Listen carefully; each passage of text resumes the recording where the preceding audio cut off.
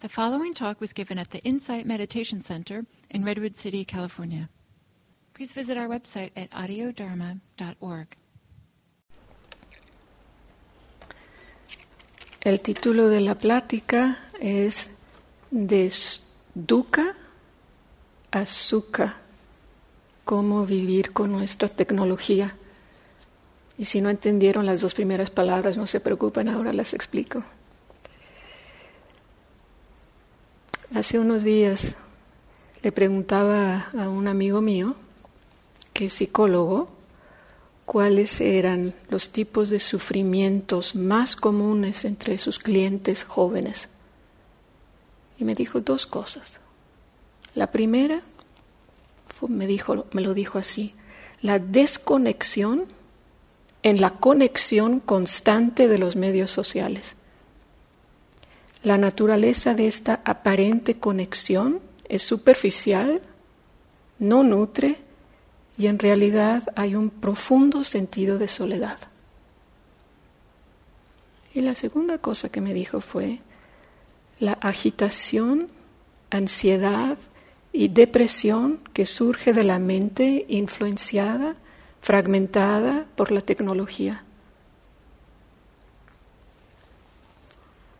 Para mí fue muy interesante escuchar esto porque confirmaron lo que yo he estado observando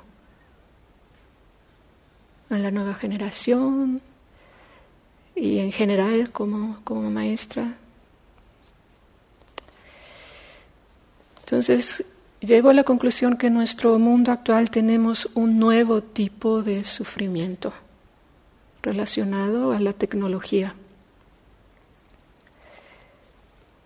Ahora ustedes saben que cuando usamos la palabra de sufrimiento dentro de estas enseñanzas es la traducción de la palabra Dukkha que usé al principio como parte del título. Y Dukkha, en el lenguaje Pali, cuando lo traducimos al español es difícil, bueno, igual que en inglés es difícil traducir porque comprende la gama total de la incomodidad más insignificante hasta el dolor o sufrimiento más profundo. O sea, Dukkha comprende toda esa gama. Y hay otra palabra muy similar, la Dukkha, nada más se le cambia un sonido, y es Sukha. Y Sukha es lo opuesto, Sukha es felicidad. Entonces de ahí el título de Dukkha, del sufrimiento, a Sukha, a la felicidad, cómo vivir con nuestra tecnología. Entonces yo veo esta tecnología como una herramienta tremendamente poderosa, ¿no? Yo la uso constantemente. Pero ¿cómo podemos usarla de manera que no nos cause daño? Recuerdo hace más de 20 años, ¿no?, los principios de la red y sus muy idealistas principios, ¿no? La idea era hacer la información y los conocimientos accesibles a todos. Una idea muy noble. Pero desgraciadamente esta idea noble ha degenerado en un sinfín de intereses comerciales y de tácticas intrusas, ¿no?, de compañías que están acumulando y almacenando información sobre nuestra vida pública y privada. Recuerdo también hace más de 20 años el sentido de magia que sentí cuando mandé el primer correo electrónico al otro lado del mundo y en menos de minutos me llegó la respuesta. Estos desarrollos son admirables, ¿no? Es increíble lo que hemos hecho. Sin embargo, los efectos de esta tecnología son tan vastos que nos ha sido imposible prever los efectos. Apenas estamos empezando a ver cómo es que nos está afectando este cambio tan enorme. Ahora, una parte esencial de esta práctica es el poder reconocer nuestra realidad del momento. Y se dice fácil, pero es muy difícil. Y pienso que esta realidad nos pide hacernos conscientes de los efectos de la tecnología, los efectos del Internet, de los medios sociales, en nuestra salud mental, en nuestra salud emocional.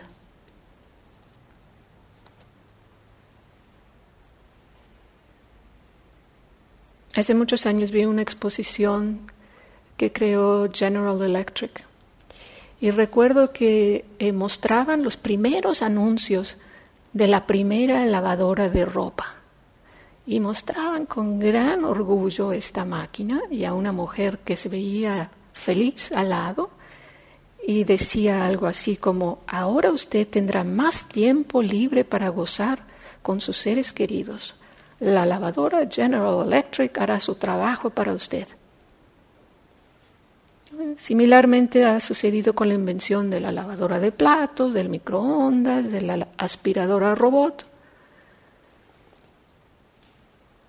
Y aunque estos inventos han sido muy útiles, desgraciadamente, en vez de darnos más tiempo con nuestros seres queridos, lo que ha sucedido es que se ha acrecentado la expectación de cuántas tareas podemos hacer en una hora, en una tarde, en un día.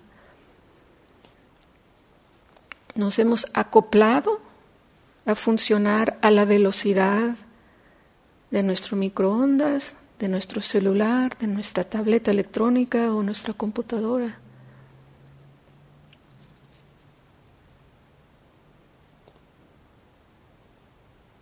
Esto no solo sucede en casa, sino no se diga en el trabajo, ¿no? En el ámbito del trabajo. Me enteraba recientemente de alguien que trabajaba en Google y me decía: es totalmente común que la mayoría de las personas que trabajan en estas industrias toman drogas para rendir más, para trabajar a la velocidad que se espera de ellos. ¿Qué le estamos haciendo a nuestro cuerpo, a nuestra mente? Entonces nuestros aparatos están cambiando y formando nuestra mente y apenas estamos comenzando a darnos cuenta de las muchas maneras que estamos siendo cambiados. Con el estilo de vida acelerado ha venido a ser muy deseable esto que llamamos multitasking, ¿no? O hacer muchas tareas al mismo tiempo. Pero esto fomenta un estado de agitación y nuestra capacidad de permanecer enfocados en una cosa por más de unos minutos a la vez. Se han hecho estudios y se ha comprobado que la gente joven ahora tiene mucho problema de concentrarse más de un par de párrafos a la hora de la lectura. No se diga una novela. Entonces veamos cómo es que se está dando esta fragmentación en nuestra mente. Si tomamos un típico momento, ¿no? Por ejemplo, que estamos con nuestro teléfono y estamos leyendo un correo y suena un ding anunciando un texto, y aunque no es el momento adecuado, se impone en nuestra pantalla el contenido del texto. Entonces lo leemos. Luego suena el ping anunciando el WhatsApp y de nuevo se impone. Luego suena el pring y este es el calendario que nos está anunciando que en 10 minutos tenemos que hacer cierta actividad. Y luego suena el cucú que anuncia la llamada del teléfono. Después de este torbellino de interrupciones ni nos acordamos qué es lo que estábamos haciendo. Pero normalmente ni nos damos cuenta porque antes de darnos cuenta ya nos distrajo otra cosa más. Entonces esta es una manera en la que estamos cultivando inconscientemente una mente fragmentada. Y lo peor es que no nos estamos dando cuenta que la mente fragmentada es la que fomenta las condiciones de dukkha o de sufrimiento. Una mente fragmentada es la que nos causa la agitación, la ansiedad, la depresión. Alguien muy querido acaba de regresar de un retiro de una semana y me contaba que sentía que una gran parte por la que se sentía tanto mejor después de ese retiro era porque no había usado la red, la internet, su teléfono, la computadora para nada. Y este es alguien joven. Y me decía, bueno, dándome cuenta de esto voy a establecer un límite de cuánto tiempo, de solamente cierto tiempo al día usar esta herramienta. Porque la mente fragmentada cae cada vez más fácil en la aburrición, ¿no? No tenemos ya paciencia para momentos vacíos. Tenemos menos y menos tolerancia a estos momentos, porque el teléfono siempre nos está ofreciendo este sinfín de maneras de distraernos, de evadir la aburrición.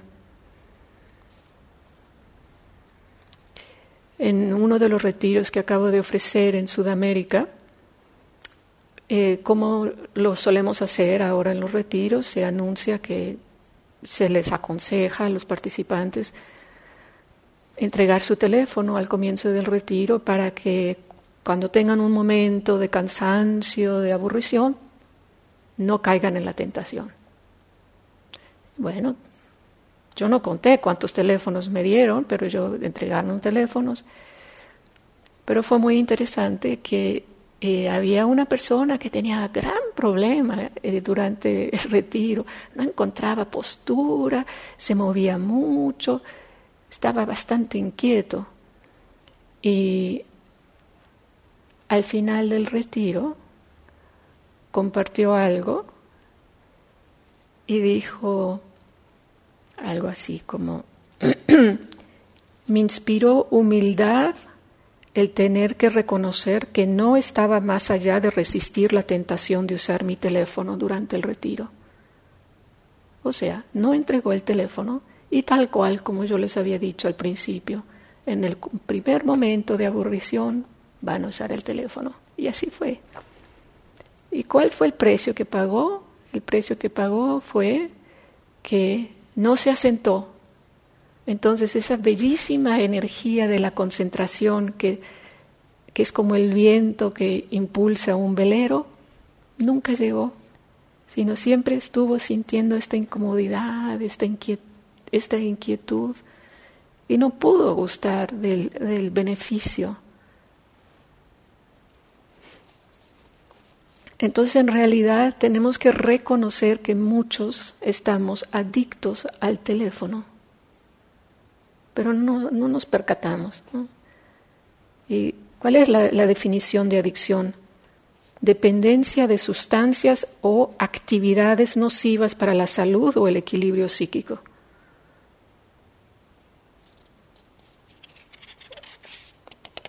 No sé si sepan que existen centros ya en este país especiales para tratar la adicción del Internet, en que jóvenes van y pasan meses y los van tratando poquito a poquito para poder, ¿no? Gente que casi se le olvida comer, no van al baño, hacen unas cosas extremísimas con tal de seguir.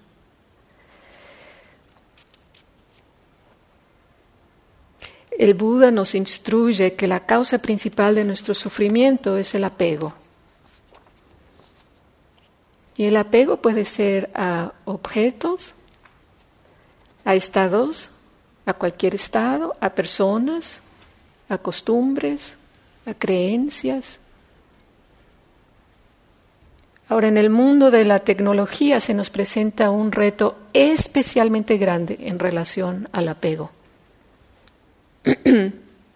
Porque el mundo de la tecnología produce un sinfín de productos que han sido cuidadosamente diseñados para cautivarnos, para gustarnos, para que pasemos horas hipnotizados por nuestros aparatos.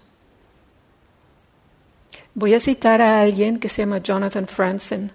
Es más, un ensayo que él escribió me inspiró a esta plática, o sea que lo voy a citar varias veces. El título de su ensayo es El dolor no te matará. Y esto es lo que escribe Jonathan Franzen. Hace un par de semanas cambié mi BlackBerry Pearl de 3 años de antigüedad por un BlackBerry Bold, mucho más potente, con una cámara de 5 megapíxeles y 3 gigabytes. Ni que decir, me quedé impresionado ante lo mucho que había avanzado la tecnología en 3 años. Incluso cuando no tenía que llamar o mandar mensajes de texto ni emails a nadie, deseaba seguir acariciando mi nueva Bold y experimentar la maravillosa nitidez de su pantalla, el funcionamiento sedoso de su pequeña alfombrilla táctil, la asombrosa velocidad de sus respuestas, la cautivadora elegancia de sus gráficos. En resumen, estaba prendado de mi nuevo aparato. Y creo que todos podemos identificarnos con esto. Cuando tenemos nuestro primer teléfono, nuestro nuevo teléfono, ¿no? Y es increíble, es tan atractivo. Por ejemplo, simplemente el tomar fotografías, inmediatamente ves estas fotografías con unos colores brillantes de una nitidez increíble. Entonces, el propósito de nuestros aparatos, tales como nuestro teléfono, es de darnos gusto inmediato, sin cuestionar. Jonathan Franzen escribe sobre la tendencia de usar la palabra sexy para describir los aparatos de última generación, ¿no? Describe las maravillas que podemos hacer con dichos aparatos, como inducirlos a acción pronunciando invocaciones, o eso de separar los dedos sobre los iPhones para que las imágenes se agranden. Esto, escribe Franzen, hace un siglo habría parecido juegos de manos de un mago.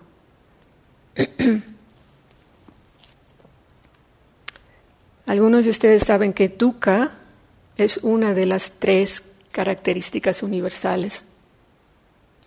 Otra de estas 3 características es anatta. Y aquí con esta enseñanza, el Buda nos advierte sobre el sufrimiento que se da al solidificar el yo, o al potenciar el yo, o apegarnos a identidades, o vivir ensimismados. Esa es la segunda característica. Ojo, cuida lo que pasa con esto de crear el yo. Ahora, desgraciadamente, hay varias maneras que la tecnología nos impulsa a potenciar el yo. Muchas de las aplicaciones, tales como Pandora, están diseñadas para hacernos sentir en control, sentirnos todos poderosos y para construir una identidad específica. Y esto, por supuesto, nos gusta, nos infla el ego. Pandora nos presenta una pieza musical y nos da el poder de juzgar. ¿Me gusta? No me gusta. Y si yo le doy el pulgar para abajo, no me gusta, Pandora jamás me vuelve a presentar esta pieza musical. Esta práctica de me gusta, no me gusta, despierta en nosotros las tendencias de un niño o una niña de 4 años. Un niño que se siente el ombligo del mundo y que con sus caprichos y pataletas intenta manipular para que todo sea como ella lo quiere. Entonces, Pandora te felicita cuando juzgas. ¿Me gusta? ¿No me gusta? Y con el tiempo, Pandora va creando una estación especial que se le llama estación de tu huella digital. O sea, es única. Esta colección musical refleja totalmente tu gusto musical.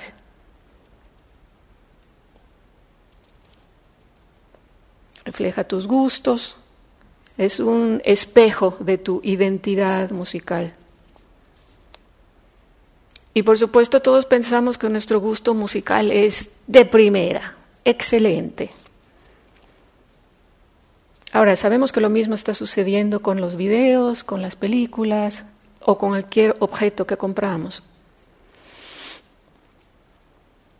Entonces, esta práctica de gustar o no gustar no solo está potenciando el yo, pero si lo miramos en el contexto del Dharma, también está alimentando los dos primeros obstáculos: el deseo, el quiero, el deseo sensual, y la aversión o el no quiero. Entonces, este constante rebotar entre el primer y segundo obstáculo del quiero y no quiero implica dukkha, o sufrimiento. Franzen en su ensayo nos invita a hacernos conscientes de la definición de un producto, que la definición de un producto de consumo es que nos guste. Esa es la definición. A diferencia de algo que sencillamente se crea porque tiene valor por sí mismo, ¿no? Por ejemplo, podemos pensar en las obras de arte, ¿no? Pensemos en una compositora. Una compositora crea una obra de música para expresar algo único de su ser, para comunicar una cierta emoción, y no le es de gran importancia si nos gusta o no nos gusta. Está más allá, trasciende esto del gustar.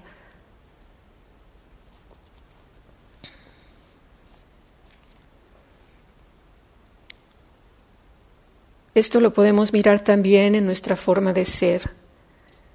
Hay algunas personas con poca integridad que su meta primordial es gustarle a los otros, aun cuando implica comprometer sus valores. Y hay otros seres que lo principal es ser genuinos y ser fieles a sus valores. Entonces podemos pensar, ¿no?, que estamos conscientes nosotros de cuál es nuestra tendencia y con cuáles personas queremos establecer contacto. Uno de los significados de Dharma es verdad. Y una parte esencial de nuestra práctica es cultivar la verdad y acatando lo que es la verdad en nosotros y los demás. Entonces podemos decir que nuestra práctica consiste en un viaje hacia la verdad.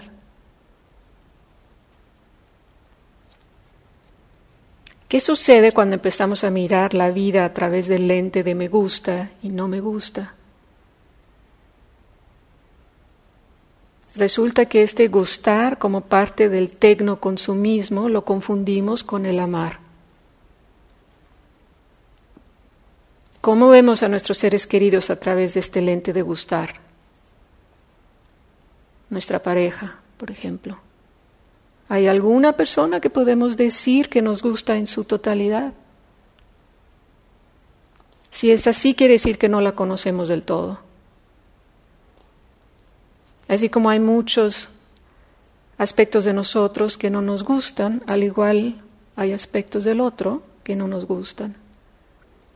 Pero desgraciadamente, con tanto darnos gusto con la práctica de la tecnología, nuestra tolerancia hacia aceptarnos a nosotros y los demás, con todas las fallas, esta tolerancia va disminuyendo. Vemos al otro y de alguna manera pensamos, no me vengas a disturbar mi mundo virtual lleno de gustos. Aquí no hay lugar para partes tuyas que no me gustan.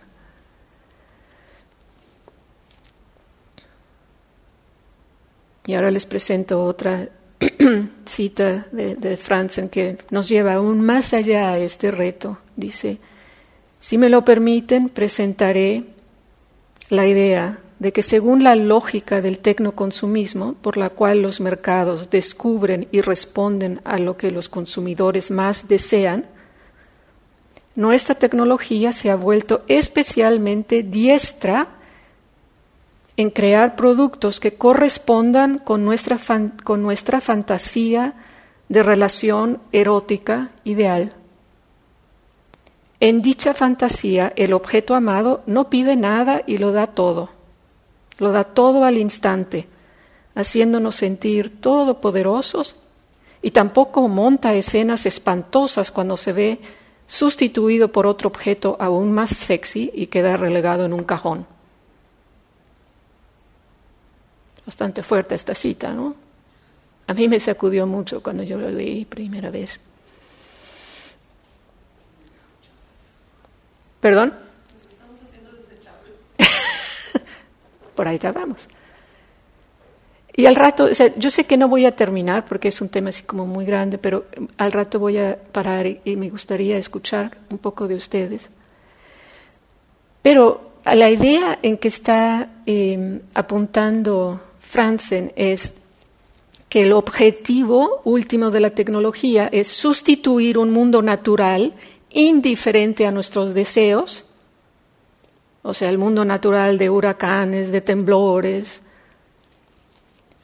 y de corazones rompibles, por otro mundo receptivo a nuestros deseos, que llega a ser, de hecho, una simple prolongación del yo. O sea, no puede estar más opuesto a lo que nos está enseñando el Buda con anatta. Todo esto está cultivando exactamente lo opuesto, ¿no? Todo esto es como creo un mundo que siempre está bajo mi control, reflejando mis gustos, reflejando mi yo, como un salón de espejos, que donde veo, miro mis gustos, miro mis opiniones.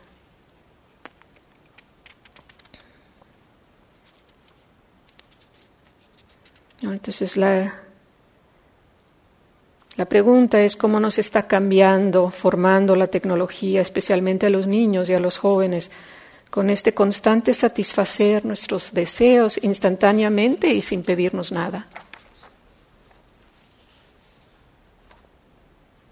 Entonces la naturaleza nos puede parecer fastidiosa con sus cambios de clima, que no podemos controlar, con los temblores. Podemos notar si surge en nosotros este sentido de que la naturaleza es indiferente a nuestros deseos. Y no se diga una persona, ¿no? Que tanto más riesgoso es enamorarse a un ser que tiene humores cambiantes, que un bello día nos dice que cierta parte de nosotros no le gusta y se pelea con nosotros. Entonces, lo que pretende Franzen en su ensayo es básicamente presentar el contraste entre las tendencias egocéntricas de la tecnología y el problema del amar, que siempre es un poquito menos favorecedor que estas imágenes que nos refleja la tecnología. Es tanto más seguro permanecer en el mundo virtual de los espejos que yo puedo manipular y que me refleja de manera sexy, tal como Facebook. Con Facebook nos dedicamos a construir un yo espléndido, un yo que siempre es simpático, inteligente, que siempre tiene muchos chistes, que viaja a los lugares más interesantes, que tiene las experiencias más maravillosas. Y así estamos aplicando mutuamente, nos estamos aplicando me gusta, no me gusta.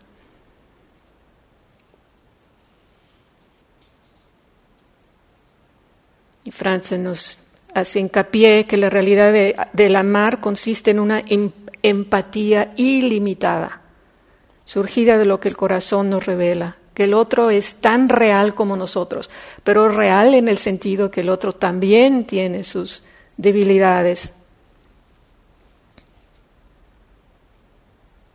Entonces, parte de esta realidad del vivir en el mundo real incluye tomar ese riesgo, que el otro me vea, que realmente me vea con todas mis debilidades y me refleje. Franzen dice, el compromiso con lo que amas te obliga a afrontar quién eres en realidad.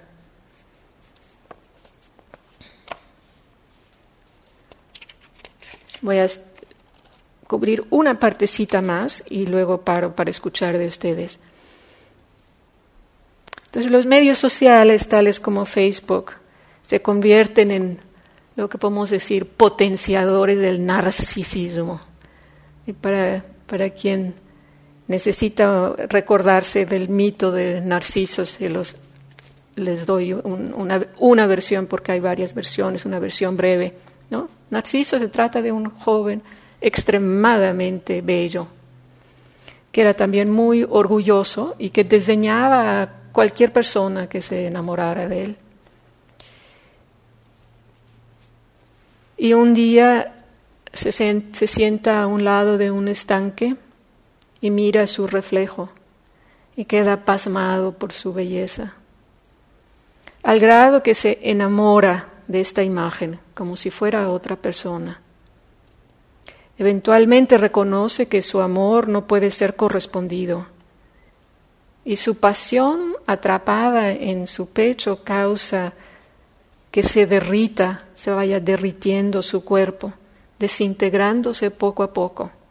Y en el lugar donde Narciso había estado sentado, eventualmente solo queda una flor dorada y blanca. Entonces, este mito forma una parte bastante central en nuestro mundo occidental.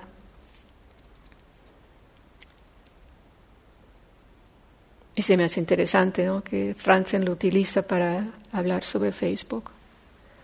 Y continúa Franzen, junto con su afán incorporado de gustar, llevan aparejado el de ofrecer una imagen mejor de nosotros a los demás. Nuestras vidas parecen mucho más interesantes cuando las filtramos a través de la interfaz sexy de Facebook. Somos protagonistas de nuestras propias películas, nos fotografiamos incesantemente basta un clic del ratón y una máquina nos confirma nuestra sensación de dominio. Hacerse amigo de una persona se reduce a incluir a esta persona en nuestro salón privado de espejos.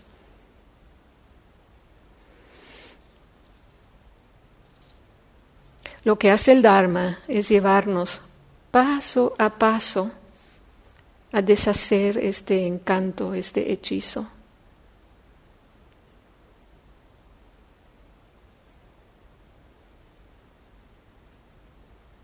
Vamos a dejarlo hasta ahí por ahora, hay más, pero quiero que cerremos los ojos un momentito.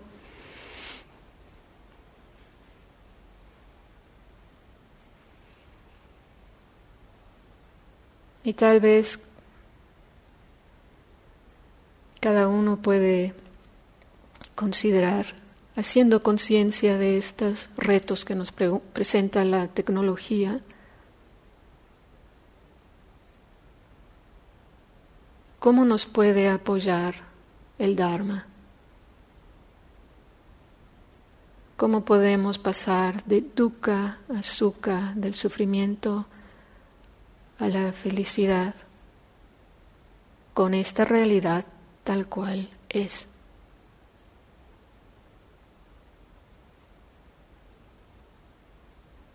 Pues me gustaría escuchar un poquito de cada uno, o sea, que cada uno piense, ¿qué sería para mí de lo que yo sé de esta práctica que me pudiera apoyar a convivir con esta tecnología?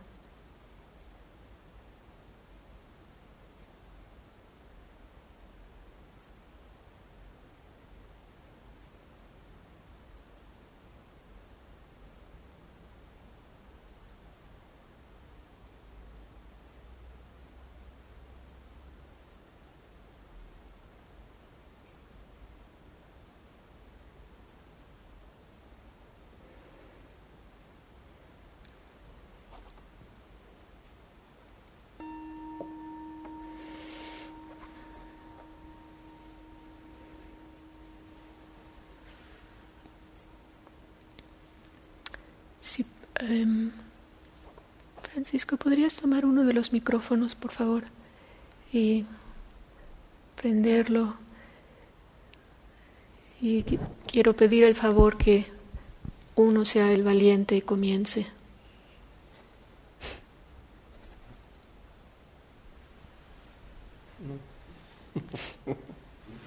No, le iba a preguntar la pregunta otra vez. ¿Cuál era la pregunta otra vez?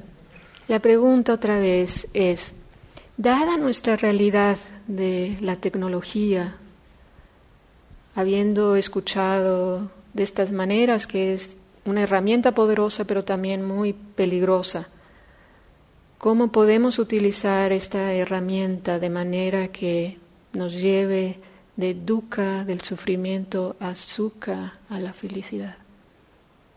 ¿Qué hemos aprendido en esta práctica que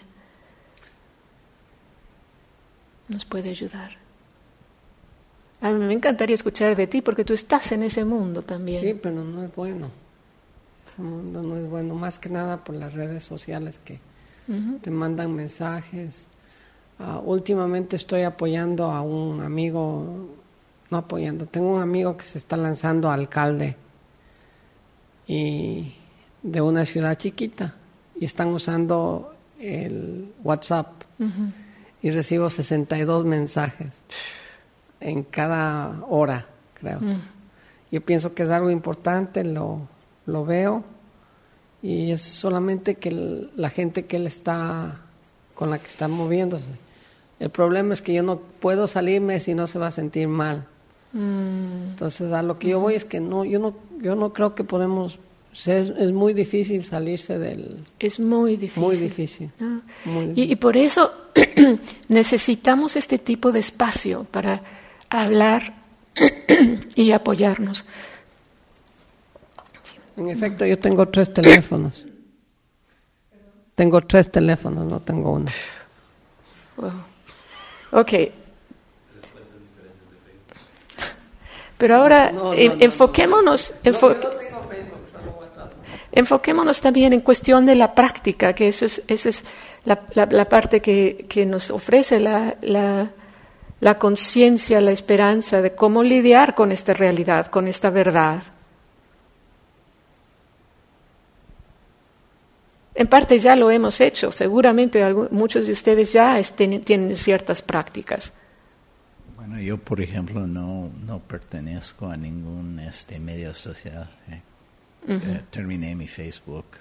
LinkedIn lo uso para cosas profesionales y nada más por eso. Y el Twitter no me interesa mucho, aunque lo uso de vez en cuando. Y todas las alarmas y notificaciones las apago. A mí no me gusta nada de eso. Pero sí, el medio tiene muchas tendencias adictivas y mucha oportunidad para distracciones, porque pues al instante está acceso a muchas cosas, muchísimas cosas. Entonces, creo que como lo que nos puede ayudar en el Dharma es la intención hábil y la plena atención. O sea, si estamos conscientes de la intención, en que por qué estamos usando la computadora y el teléfono en ese momento, algún objetivo, no es una herramienta nada más. Puede ser juguete también, pero para mí más que nada son herramientas del conocimiento. Así lo pienso. Excelente. Yo. Gracias, Liam. Sí, ahora vamos a hacer así. Estamos haciendo la Okay. Para mí la tecnología no representa mucho problema que digamos. Cuando Facebook empezó hace varios años, sí tenía yo una cuenta con Facebook porque tenía un grupo de profesional con el que me comunicaba con ellos a través de eso. Pero hubo circunstancias, ocasiones en las que mi espacio y mi persona fueron usados sin mi permiso. Wow. Y puestos en Facebook. Y a mí eso no me pareció. Ujú. Me sentí... era como una agresión a mi privacidad. Y desde ese entonces yo me empecé a alejar. Y me alejé hasta que Facebook me abandonó. No me quiso. Muy bien. Y también a consecuencia de experiencias personales, yo me retiré de la tecnología bastante. Entonces yo lo único que uso es email. Si necesito hacer alguna investigación o leer algo que me interesa, lo uso la red. Y mi teléfono es nada más para comunicarme tengo como 10 contactos. Y eso a mí me ha ayudado bastante a mantenerme más en contacto conmigo misma y a observar con atención lo que me rodea. Y pues yo no cambiaría esto por nada. A veces sí me siento inepta porque no tengo los conocimientos tecnológicos que en cualquier momento los tenía, pero ya no los tengo. Como ya no los practico, no los tengo. Y a veces me frustro un poco. Pero al mismo tiempo no me quita nada. Al contrario. Si estoy manejando y hay una emergencia, me estaciono. Que tenga que hacer una llamada telefónica, la hago. Y afortunadamente mi carro tiene una ¿cuál es la palabra? Feature. Que si suena el teléfono, si quiero hacer una llamada telefónica, no me deja hacer la llamada telefónica cuando estoy en movimiento. Ajá. Y eso a mí me ha ayudado bastante también. Digo, qué bueno que le incorporaron eso a este carrito. Porque sí, en ese aspecto, pues yo me siento agradecida y es mi refugio es en el amor. Uso el amor bondadoso en muchos aspectos porque a veces me altero y de la manera en que me calmo es haciendo meditación meta. Y ahí ya me ayuda a tener a mantenerme más en paz conmigo misma. Ya. Gracias. Si alguno de ustedes no quiere hablar, no hay problema, ¿eh? Puedes pasar el micrófono. No quiero forzar a nadie. No tengo palabras. Ok.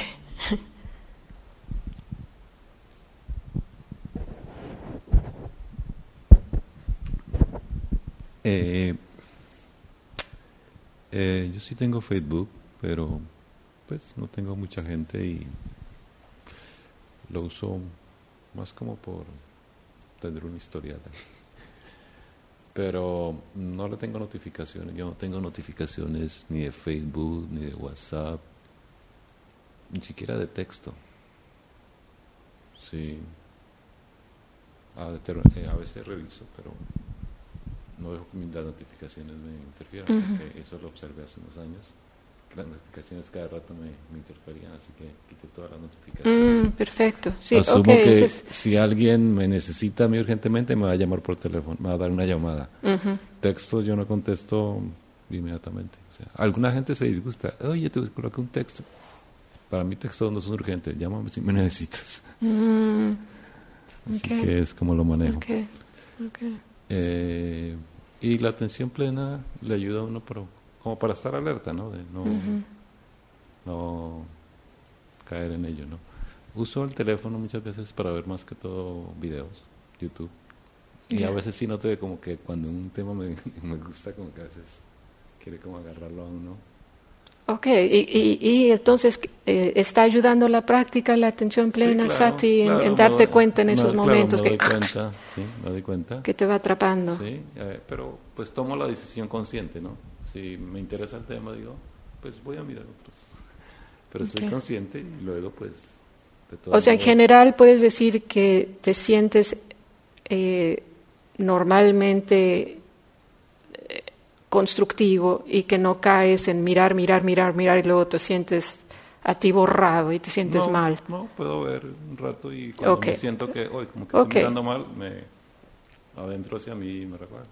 Entonces en tu caso podemos decir que la práctica con sati, la atención plena, te ha ayudado a estar conscientes, a no caer en esto que las compañías nos impulsan a pasar más y más tiempo en pantalla, ¿no? Sí.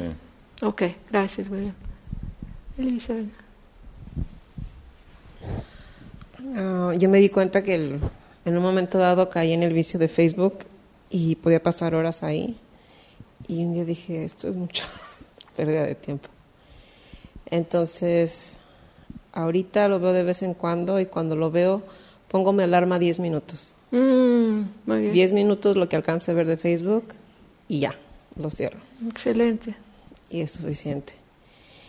Y con mis hijos estoy viendo la fragmentación que dices tú, porque ya todo le dicen Siri, llámale a mi mamá. Siri, llámale a mi papá. Siri, ¿me quieres? El otro día lo oí que le pregunto, ¿me quieres? Y dije, a ver, espérame tantito. Y la máquina, o sea, les da respuestas así como tan absurdas, dije, wow. Y Siri, textéale a mi papá que venga aquí, bla, bla, bla. Ya no van a tener esa habilidad de poder hablar con la gente personalmente. Y la máquina va a hacer todo. Ya va a ser puro comando y no van a hacer nada. Y luego hablaba con sus amigas de ellos y están tan obsesionados en el Instagram por los likes que reciben. Ponen una foto, inmediatamente van las niñas. Tengo 50 likes, 100 likes, 150. Y quien más tenga likes, y digo, wow. Ahí sí, tú lo estás viviendo muy directo porque tienes niños. Entonces ahorita tienen teléfono mis hijos, a la escuela no lo llevan ya. Si hay una emergencia van a encontrar la forma de comunicarse conmigo, con su papá. O sea, ¿tú les pusiste ese límite? Sí. Muy bien. Y en la casa pueden usarlo un rato. Y si estamos comiendo, prohibidos teléfonos en la mesa, donde estemos. Que estemos comiendo, 0 teléfonos. Y es también para nosotros. Claro. Porque nosotros también caemos en el vicio que llega la notificación del WhatsApp o de un mensaje y sí te distrae. Porque es la lucecita. Dices, ¿qué es? Nada más con el hecho de voltear y no le hagas caso, pero ya volteas. Sí, es así como la reacción Pavlov, ¿no? Suena el teléfono, el ping, y ves que todo el mundo quiere ir a ver. Pero sí es como un tipo droga. Es difícil. Bueno. Con los chicos. Gracias. Muy agradecida de oír este tema porque como mamá de 3 niños de este milenio, su tendencia es a regalarme y a forzarme a utilizar nueva tecnología. En la Navidad era el conflicto, ¿quién la va a enseñar a hacer el siguiente paso? Y yo soy 0 tecnología, yo entre menos mejor, pero tengo dificultad para hacerles entender por qué. Entonces soy la mamá rara, soy la rara del grupo, soy la rara del trabajo, soy la rara al sector donde voy, porque no estoy conectada, soy la única que no sé qué color íbamos a ir porque lo pusieron en alguna cosa que yo ni sé qué es ni me interesa, ¿verdad? Cosas así. Entonces me da muchos retos a diferentes niveles, pero escuché vocabulario hoy que me ayuda a conectar mis ideas. ¿Por qué me gusta o por qué no me gusta? He tenido mucho reto en poderles explicar este proceso que tú acabas de decir de enamorarme de una pantalla y ¿por qué? Cuando me puedo enamorar de una conversación con un amigo o de salir a caminar y ver el bosque, ¿verdad? Me di cuenta mientras hablabas que muchas de mis tarjetas este año incluían la frase, cuando nos veamos y hagamos esto, cuando estemos juntos y hablemos. No quiero esta falsedad de que me mandan una foto y piensan que ya con eso cumplimos, ¿verdad? Ya, no sé, es para mí, me gusta cuando alguien me manda algo, pero especialmente si es una de estas cadenas, lo hicieron para cumplir los días que tenían que cumplir, no porque estaba pensando en mí, claro. ¿Verdad? Entonces, esta sensación de seguir en contacto con gente, de poder ver los ojos, de sentir qué siente mi cuerpo cuando tengo una conversación o cuando tengo una comida. No sé, siento que hay cosas que la tecnología intenta, pero jamás me va a dar. Creo que la vez que tomé la decisión final, yo y la tecnología no matizamos, había un paisaje bonito, yo tenía un teléfono nuevo, quise captarlo y mi teléfono no tomó la foto como yo la quería y me frustré muchísimo. Pero viendo la imagen y el teléfono, los ojos del teléfono todavía no captan lo que mis ojos ven. Entonces, ¿para qué pierdo el tiempo si puedo guardarla aquí? ¿Verdad? Entonces, gracias por darme palabras y entender un poco más. De nada. Y ya son las 9, ya que vamos a hacerlo en breve. Pues, qué tema tan complejo. Yo creo que con la práctica nos da muchas herramientas, sobre todo del estar presente y de tener pues como la atención plena y algo que me gustó mucho que Liam dijo es establecer la intención. O sea, la tecnología en realidad nos ayuda muchísimo, comunicación, etcétera, pero en realidad, ¿qué intención le doy a esto? Es la intención de comunicarme con mis amigos que no veo, comunicarme con mi familia, ayudarme en educación. Entonces me parece como eso importante, establecer esa intención porque es bueno. Y me preocupa muchísimo las nuevas generaciones, porque sí lo veo muy de cerca. Nada más hoy estoy en contacto con una niña de 15 años y yo veo cómo ella tiene 2 personalidades, la que muestra en redes sociales y la que es en realidad. Y eso bastante me toca. Y muy breve, estaba con esta niña y encontró una amiguita que se conocían desde bebés, entonces tienen 15 años, y se vieron y ni siquiera se saludaron, ni se hablan, pero se siguen una a la otra y bueno, y seguramente hay muchas historias de cómo los niños y los adolescentes pues en realidad no tienen y van a tener problemas de comunicarse con la realidad, con la persona, de hablar.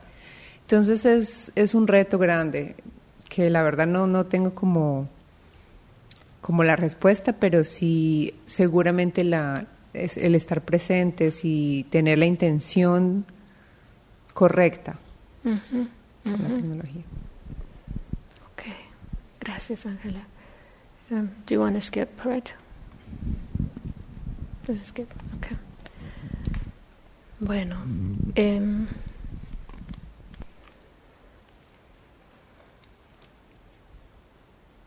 vamos a cerrar los ojos para terminar.